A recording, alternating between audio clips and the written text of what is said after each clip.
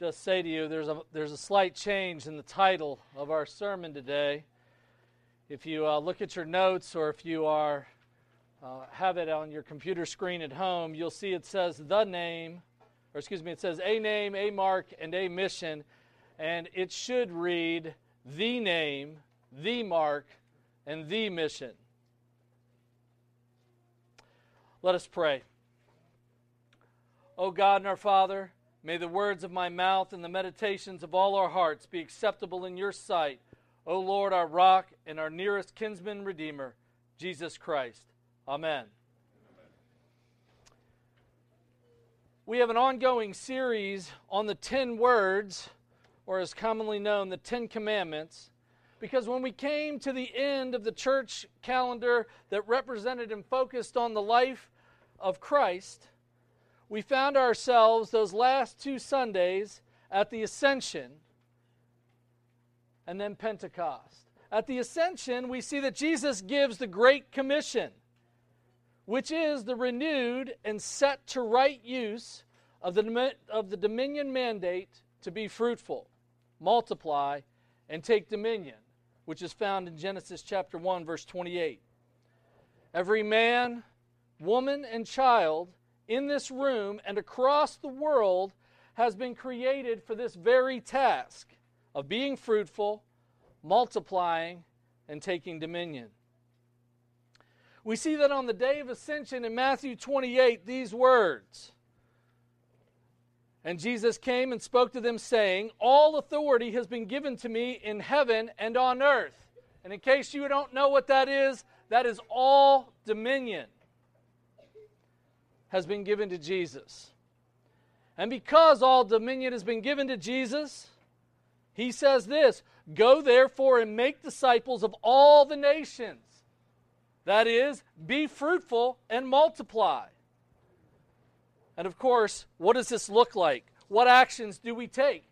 He goes on, that is Jesus, telling us that as we make these disciples, that we should be baptizing them in the name of the Father, the Son, and the Holy Spirit.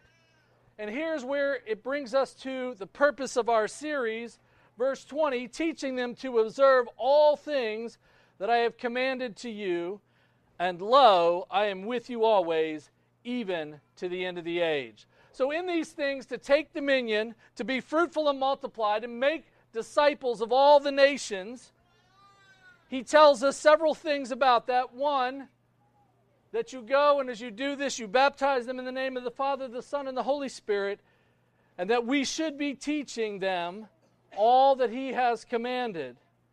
And then he gives us this final statement that assures us in his complete dominion of all things, and that should give us strength for doing this task, and that is, I am with you even to the end of the age. And that's not like, the end of your age. This is the end of all time, when everything in this world comes to an end and heaven descends and we are reconciled, heaven and earth. He's with us all, his people, the people of God, to complete this task of discipling the nations. We should be assured and draw great strength and comfort from this.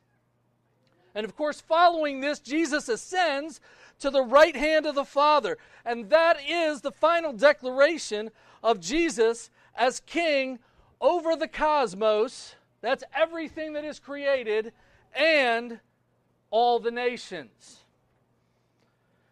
And of course, I know we have a lot of visitors today, but I want to keep emphasizing this for the people that are here every week. Why do I call it the 10 words? Why do I think we all ought to consider it the 10 words? It is because God himself in Exodus chapter 20 is the one speaking. Exodus 20 verse 1 says, "And God spoke all these words." It didn't say God spoke all these commandments. You see, because when we look at it as commandments, we have a tendency to just make a list and move on. These are the words of God for life. It is what gives us direction. But this is not just commands. In these 10 words, there are imperatives, declarations, warnings, and praise God Almighty, promises. He goes on, and God makes this very clear. It isn't just an abstract person of God speaking these things. No, he gives us his personal name, Yahweh. God's personal name, Yahweh, appears 8 times. We do not serve a non-personal entity. We serve the living triune God who loves one another and teaches us how to love and how to be together in community by observing the Father and the Son and the Holy Spirit. And his name is Yahweh. We must remember that we have a personal relationship with Yahweh our God.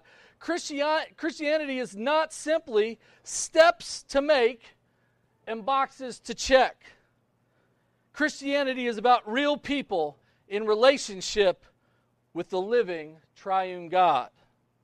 In the first word, we came to realize that we are not to bring any God before the face of the living triune God. That we should not have anything in our lives that direct the paths of how we live and worship that is not from the Word of God. The second word, it gives us directions and it prohibits us from making for ourselves idols. When we make our own idols, we are attempting to displace Jesus as our only mediator to God. These idols could be anything, but they certainly are not limited to our own works towards salvation, or even our excuses that we expect God to accept our sin and our weak efforts of serving Him in all areas of our lives. So that brings us today to the third word. Let us read the third word together. Exodus chapter 20, beginning in verse 7. You shall not take the name of Yahweh your God in vain, for Yahweh will not hold him guiltless who makes his name in vain.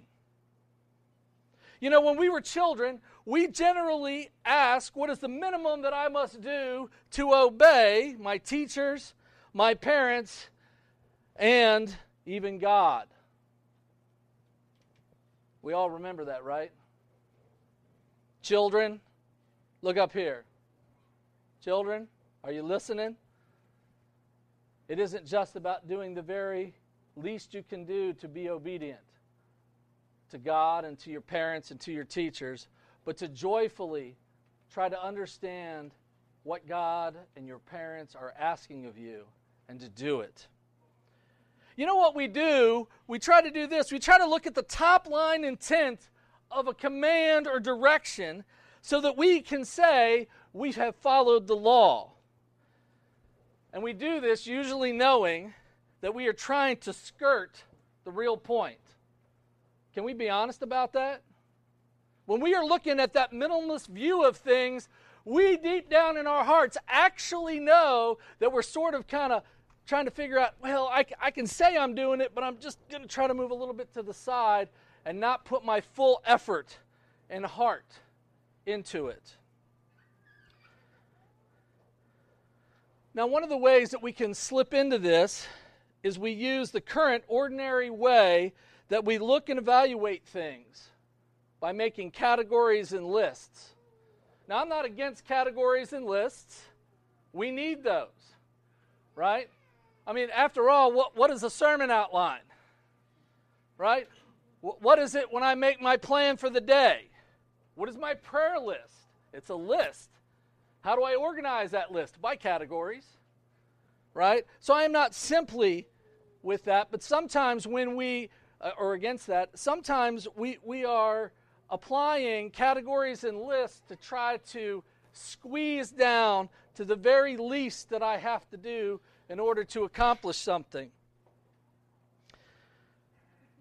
We've got to be careful to make sure that the categories and lists are not the place where things begin and end. It is a place to begin, but it is not the place to end. We serve the God of story. There is a narrative in God's story of us.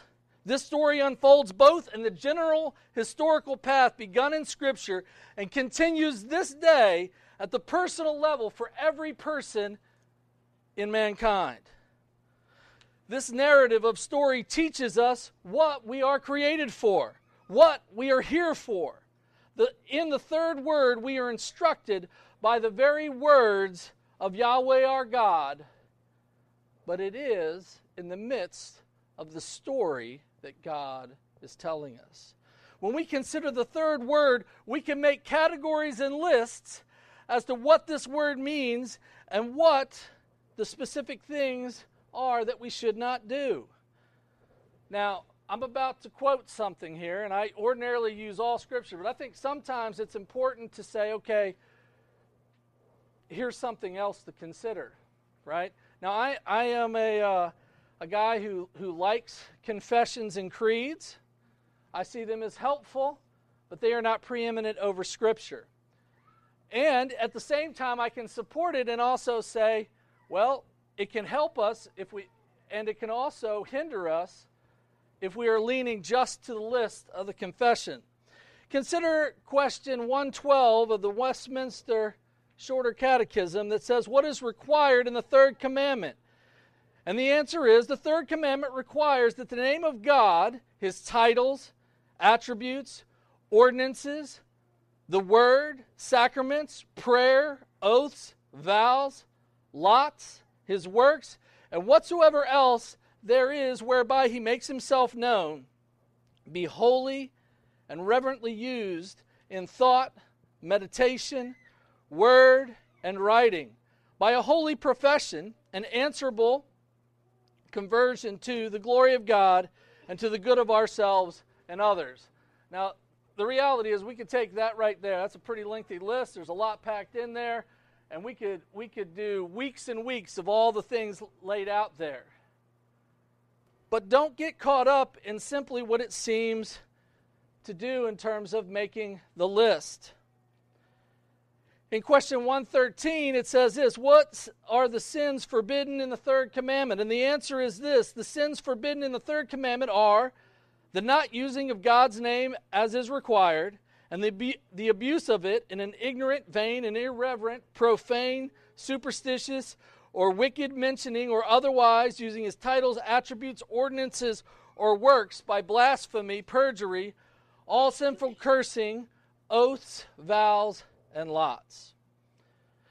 When we consider these organized thoughts and lists, we can become caught up in just our verbal use of God's name, seeing it as a simple prohibition of using God's name as a common curse word or even in an empty or blasphemous way. The third word does certainly include the careless or even intentional misuse of God's name. Many of us, though, are no longer taking the childlike, immature view of what's the least I have to do anymore. But we all may be lacking in the fullness of the intent of the third word. Here today, as we consider the third word, we want to consider it by way of the greater narrative of God's word. Again, to be clear, I'm not simply dismissing the catechism. However, the Scriptures teach us a fuller application of taking the Lord's name in vain. And actually, the catechism does catch this, and it says it well. In the line where it says, and whatsoever else there is whereby He, that is God, makes Himself known, is the context we're going to be following. Again, looking at Exodus chapter 20 and verse 7, it says this, you shall not take. That word take right there in Hebrew is nasah. That is to bear, to lift up, to carry. So we shall lift up and carry the name of Yahweh. We shall not do it in a way that Yahweh our God, you shall not lift up or bear or carry the name of Yahweh your God in a vain. And this word vain here means emptiness, nothingness.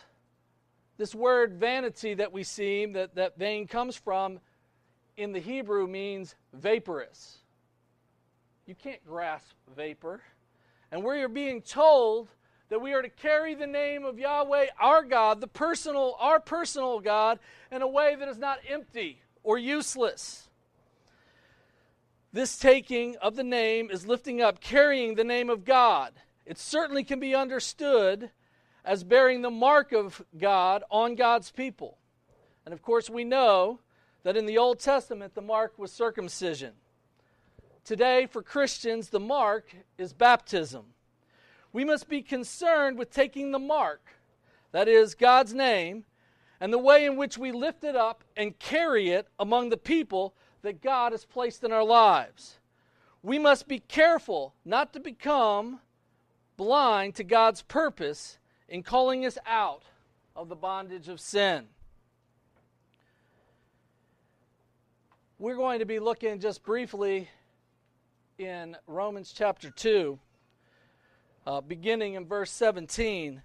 But I want us to understand a little bit about Romans so we get a grasp of what this Word of God is teaching us. One of the key sins of Israel, the real stumbling block for Israel, was their pride. Corrupted pride in being the people of God.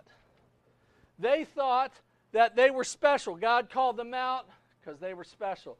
God gave them the oracles and the Word of God because they were special. And God laid out, here are my laws, here are my ordinances, here are my statutes. And what did they do?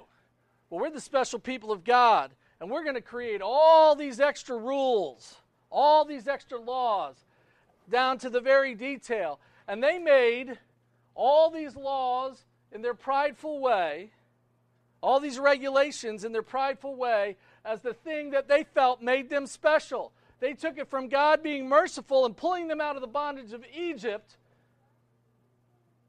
forgiving their sins and establishing them in love. And what do? Oh, I'm so good.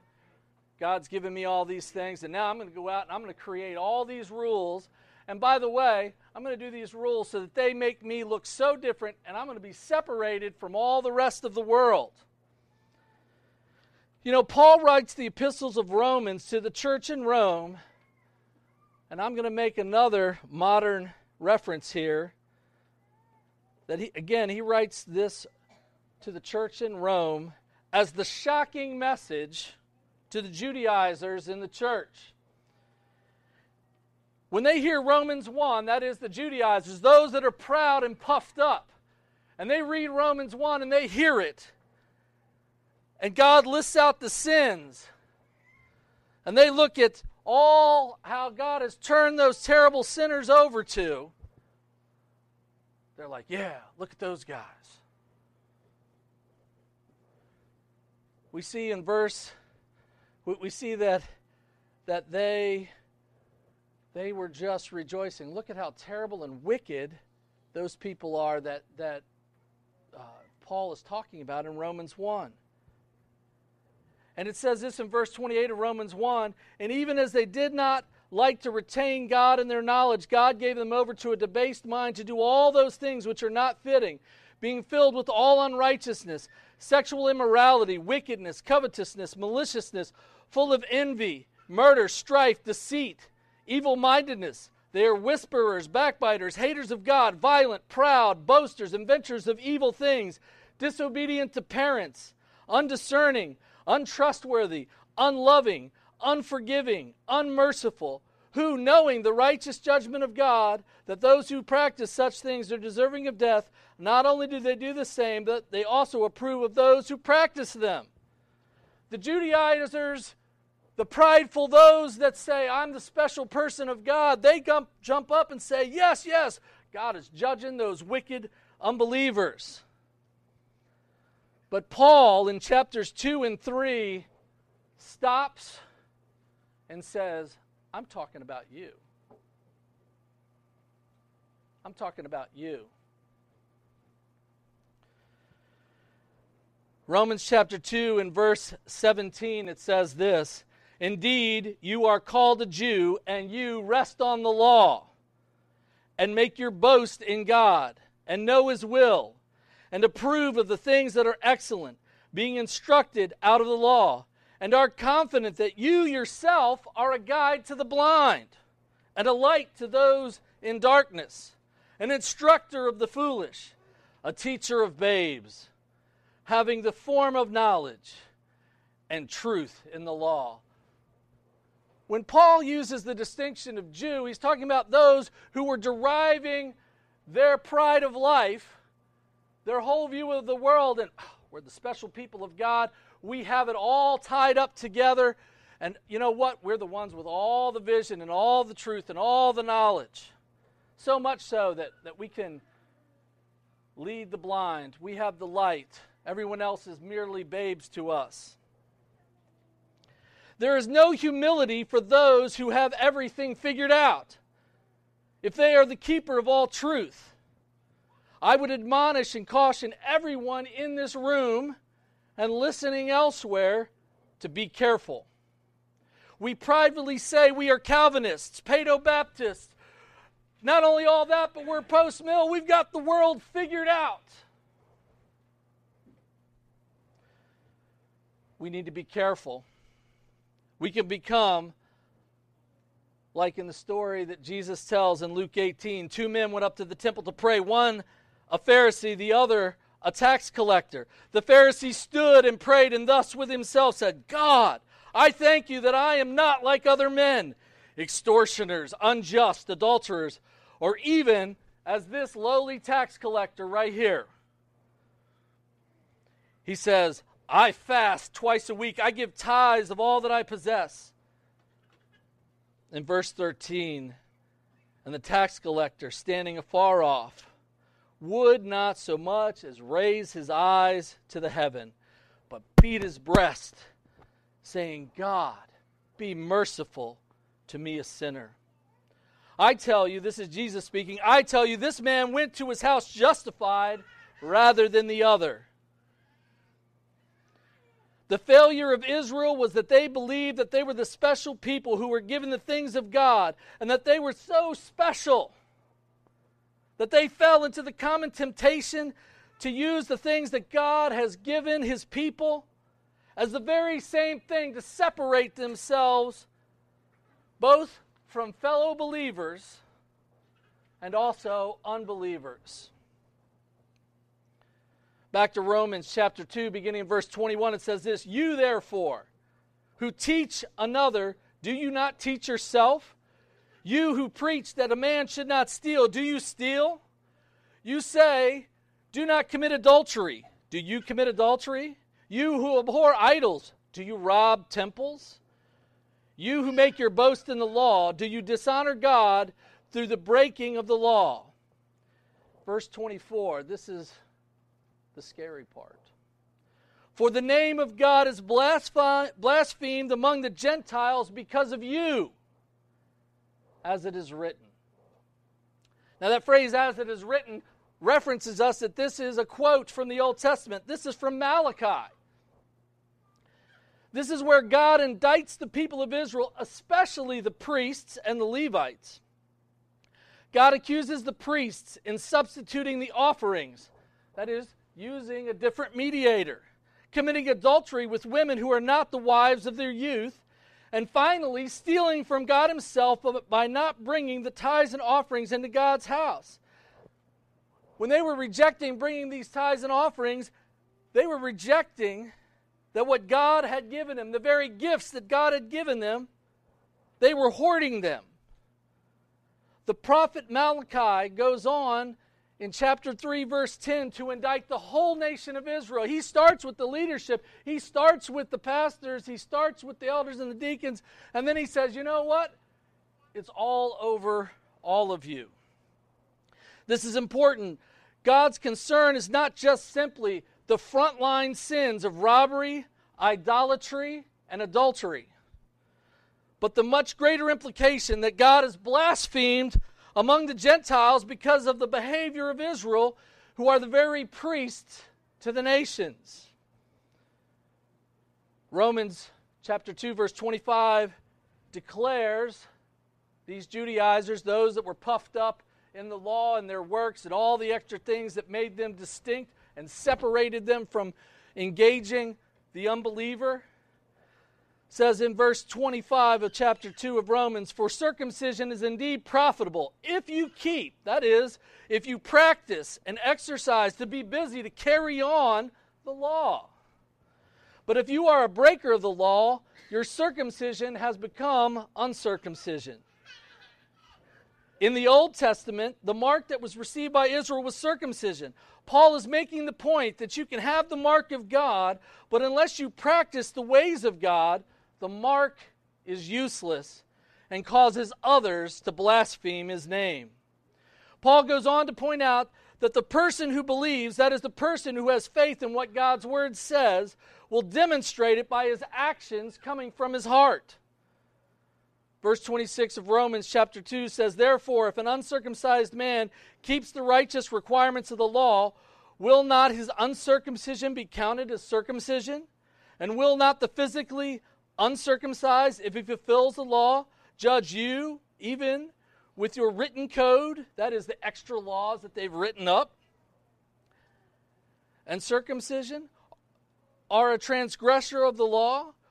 For he is not a Jew who is one outwardly, nor is circumcision that which is outward in the flesh.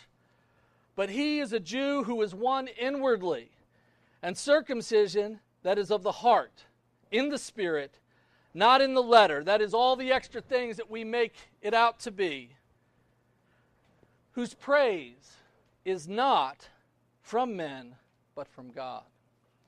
It is important to note that if we recall the ministry of Jesus, he was constantly calling the priests and the Pharisees and the people of Israel to stop their hypocrisy. They were always adding to the law so that they might continue to cut themselves off from the Gentiles. They disregarded God's directive to serve the nations by giving the truth of God to the peoples of the world. They took from God that which God had given them, and instead of being fruitful and multiplying the gifts of God's word and worship in the nations, they did as the servant who was given the talent, and instead of making it grow and working it, he took it home and he buried it. Sadly, they built their own elaborate rituals to say that we are the people of God.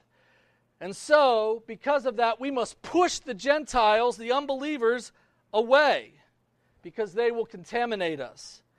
Even worse, Israel goes on to blatantly disobey God's word that he spoke to them, thus causing those very same Gentiles and unbelievers to blaspheme his name. People of God, they had a mission and we have a mission. God's purpose has always been that his chosen people, first Israel and then the church, are the priests to the world. We make intercession for the nations of the world and lift up the name of God that he is glorified. This is the way to fruitfulness in mankind and thus fulfilling the total dominion of the cosmos. Galatians chapter 3 verse 8 tells us this, "And the scripture, foreseeing that God would justify the Gentiles by faith, preached the gospel of Abraham beforehand, saying, in you all the nations shall be blessed." So at the very beginning of the establishment of Israel, God makes the promise that all of the world, all the nations will be blessed by the family of God.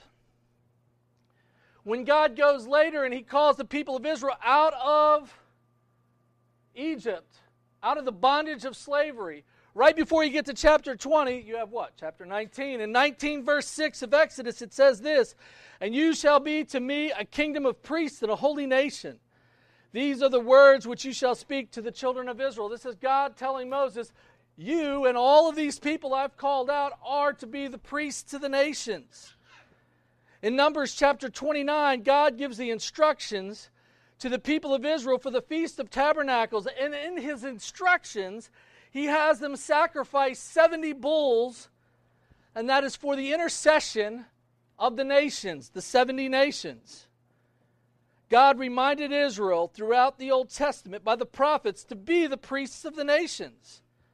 As Christians, this of course continues with the Great Commission. Remember again what it says? "And Jesus came and spoke to them, saying, all authority has been given to me in heaven and on earth. Go therefore and make disciples of all the nations, baptizing them in the name of the Father and of the Son and of the Holy Spirit, and teaching them to observe all things I have commanded you to do. And lo, I am with you to the very end of the age." He says all these things to us. And we have been given the mark of God. We have been marked by God. Today's lectionary reading reminded us in Colossians chapter 2, beginning in verse 11, in him you were also circumcised, with the circumcision made without hands, by the putting off of the sins of the flesh, by the circumcision of Christ, buried with him in what? Baptism, in which you were also raised with him through the faith in the working of God who raised him, that is Jesus, from the dead. People of God, we carry the mark of God daily. We have been baptized in the name of the Father, the Son, and the Holy Spirit. Wherever we go, whatever we do, to whomever we speak, we are lifting up the name of our God. Considering this mark further, 1 Corinthians chapter 12, verse 13 says, For by one Spirit we were what? All baptized into one body. Whether, look at this distinction, Jews or Greeks. Those who thought they were the special people of God, hey, listen, don't reject Jesus. And the Greeks, by the way, when Paul uses these distinctions, he has three distinctions. He has Jews. Those are the people that are all caught up in the law and cutting themselves off. The Greeks, those are the nations that are supposed to be protecting Israel so that they can be the priests of the nations. And then the Gentiles, that's everyone else. And here he says all of us, those who are protecting the church and those who are the church, we've all been baptized into one body, whether slaves or free, and have been made to drink into one Spirit. The Spirit is at work in our baptism. We don't simply rest on our baptism, but by faith given to us by God, we believe and live accordingly to the fact that his mark is on us. God instructs us in Titus chapter 3, beginning in verse 4, But when the kindness and the love of God our Savior toward man appeared, not by works of righteousness which we have done, but according to his mercy, he saved us through what? The washing of regeneration and the renewing of the Holy Spirit, whom he poured out on us abundantly through Jesus Christ our Savior. Because of the work of the Spirit, the mark is not one with ink, but rather a new heart given to us by God. One final thought on how we carry the mark of our baptism and its missional implication. Paul, in his second letter to the church in Corinth, 2 Corinthians chapter 3, verse 2, you are an epistle written in our hearts, known and read by what? All men. Verse 3, hear this now, people. Clearly, you are an epistle of Christ, ministered by us, written not with ink, but by the Spirit of the living God, not on tablets of stone, but on tablets of flesh, that is, the heart. People of God, you and I, the whole church, we're an epistle. We are the letter. We are God's letter to the world. You who have been baptized carry the name of the Father, the Son, and the Holy Spirit. Yahweh, your God. Your personal God. Please listen carefully. When you speak and act, do the people around you have cause to blaspheme God's name? His name that you carry? We are called to disciples of the nations. It starts right here with God's people, so that we may give what God has given us. God has given you salvation, but not salvation so that, I don't have to go to hell, I get to go to heaven. It's not to heaven, it's for the mission he's given us. God has given all of us so much, the forgiveness of our sins. Do we carry God's name in a way that is a good letter to the world? Or are we carrying the name of God in such a way that he is blasphemed? When we reflect on how we carry God's name, are we giving cause to our spouses to blaspheme God? Children, are you Children, look at me. I know we're coming to the end here, but bear with me. Children, listen. Do you teach your little brothers and sisters to honor God? Or by your actions, are you teaching them, by your words, are you teaching them to hate God? Parents, older children to your parents, adult children to your parents. What message, what letter are you giving them? Are you giving them cause to blaspheme the name of God? This applies to all of us. I must say, when I hear this, I feel indicted. What about our coworkers? What about our neighbors? Are we pridefully keeping what God has taught us? Are we taking the oracles of God to the nations? Do you turn your Christian life into a merit badge and drive others away to those in or out of the church? We must consider God's third word and carry God's name, as Jesus told us in Matthew 5:16. Let your light shine so before men that they may see your good works. For what end? That they may glorify your Father in heaven. Let us pray. Our Lord and our God, we thank you that you are at work in our world, in our lives, and in our time. We thank you, Lord, that the kingdoms of this world shall become the kingdom of our Lord, Jesus Christ. May we not cause unbelievers to blaspheme your name. Please help us, we pray, to shine your light in the good works you have given us to do in carrying your name, that all the nations will glorify you. In your Son's name, Jesus. Amen.